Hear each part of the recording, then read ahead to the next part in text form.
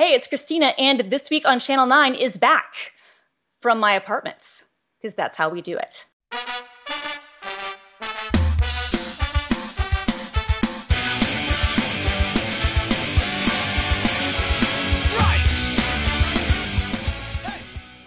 Welcome back to another episode of This Week on Channel 9. I'm your host, Christina Warren, Senior Cloud Advocate, and hello, I am so glad to be here with you all, even if I am doing this remotely, as you can tell. And I hope that everyone who is watching this is doing well and is staying safe. And, this show is one of the things that I definitely miss the most from things from before, which I guess is what we're calling this. And so even though we're doing it in kind of a weird way, I'm really glad to be back. Also, I apologize for the mess in my office. I'm in the middle of rearranging some things, but by the time you see me again, I'm going to have a really fancy setup with a green screen and some better acoustics, so that's really chill.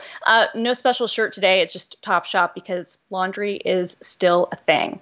All right, well, enough of all that. Let's get into this week's latest developer news. So first up, just a note that Microsoft Build is still happening. It is going to be an online-only experience, and it will be taking place online from May 19th through the 21st. And you can go to a link that I've got in the show notes and description to get notified with more updates, and it's going to be a great time. We're going to have tons of great news and announcements and sessions and content. And look, I'm going to be there, even though it's going to be remote, and I want you all to be there too. We're still going to be doing the Channel 9 Live thing, so definitely be sure to check it out and hang out. Really, really excited about that.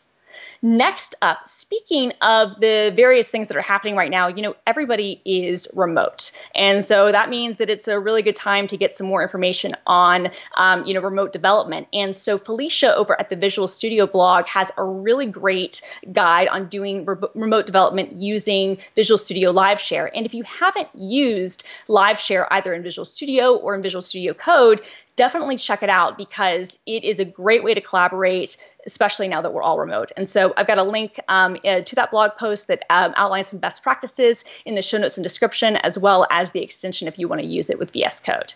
And next up, we've got a couple more updates for the Visual Studio family. So first up, Visual Studio Code 1.4.4 is now available. And this update has a bunch of new highlights, including a really cool timeline view that lets you see time series information.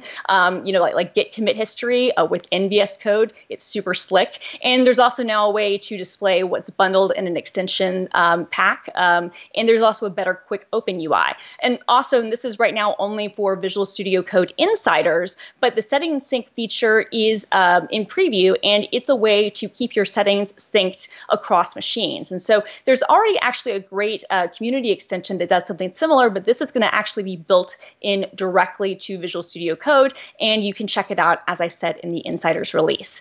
Next up, in some Visual Studio Online news, it's now even easier to bring your own machine to Visual Studio Online. And so if you're not familiar, Visual Studio Online lets you access a full Visual Studio Code instance from the browser or even from a client, and you can take advantage of the resources and features of that machine. So it's a really great way to spin up specific dev environments or to use really beefy machines no matter where you are. Now, most of the time, what people do is they spin up an Azure VM, but you can actually bring your own machine if that's what you want to do. And there's a new preview release of a VS Online CLI, and that makes registering your own machine even easier. And so I've got a link in the show notes in the description to the CLI and the docs explaining how it all works. And finally, in some Visual Studio for Mac news, there is a new integrated terminal, and I love this so much. So what's really great about this is that it works with the built-in system terminal, and so you can use any of the configurations from Z Shell or Bash or whatever. If you want to use something like Oh My Zosh, it supports that, and you can also support multiple instances of the terminal in Visual Studio for Mac, and there has custom font support and more. And this is available in the preview version of Visual Studio 2019 for Mac 8.6. And so I've got a link in the show notes and the description to a blog post that's outlining all the new features and to download in the show notes too, so that you can get started if you don't already have that release.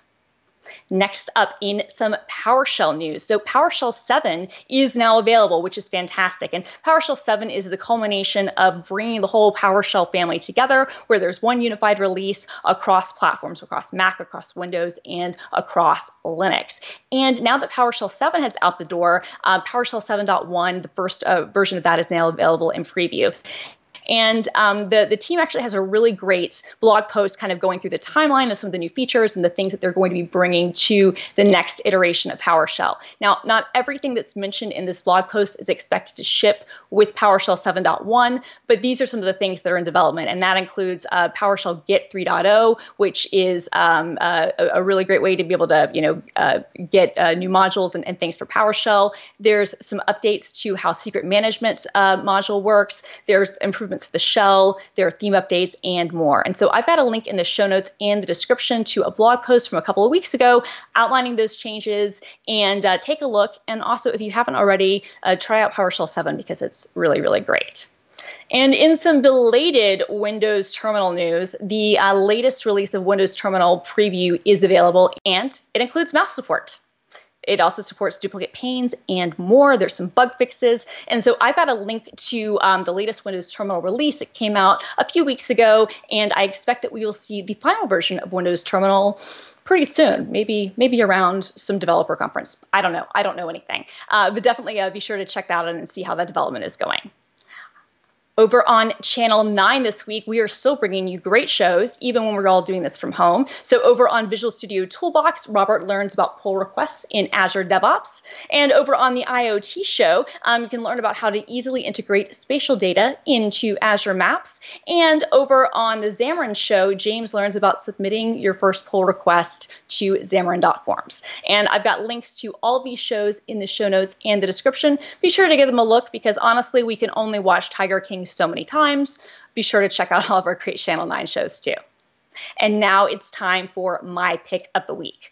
All right, so my new quarantine obsession, like many, many people, is Animal Crossing New Horizons. And one of the fun parts of that game is that there's a speculative stock market around turnips, and it's known as stonks. And basically what happens is you buy them at turnips at a certain price, and then you can sell them to make a profit. And the code for how pricing on turnips is determined was reverse engineered, and somebody made a really, really great looking turnip calculator that tries to predict prices that you can get for your turnips throughout the week. It's really, really fun, and it's really, really nerdy. I wish that real life and the real stock market was this easy, but in the meantime, check this out. I've got a link in the show notes in the description because it's really fun. Let me know what you think about Animal Crossing New Horizons if you've been playing that, or comments on any of the other news we covered this week. And also, let me know what you're doing while you're working from home. If there's anything that's caught your fancy, if you're maybe learning a new skill or reading something or watching good new shows, let me know in the comments. And while you're there, if you like this video, go ahead and give us a thumbs up. And while you're there, go ahead and subscribe to the Microsoft Developer YouTube channel for all of your nerd needs. See you next time.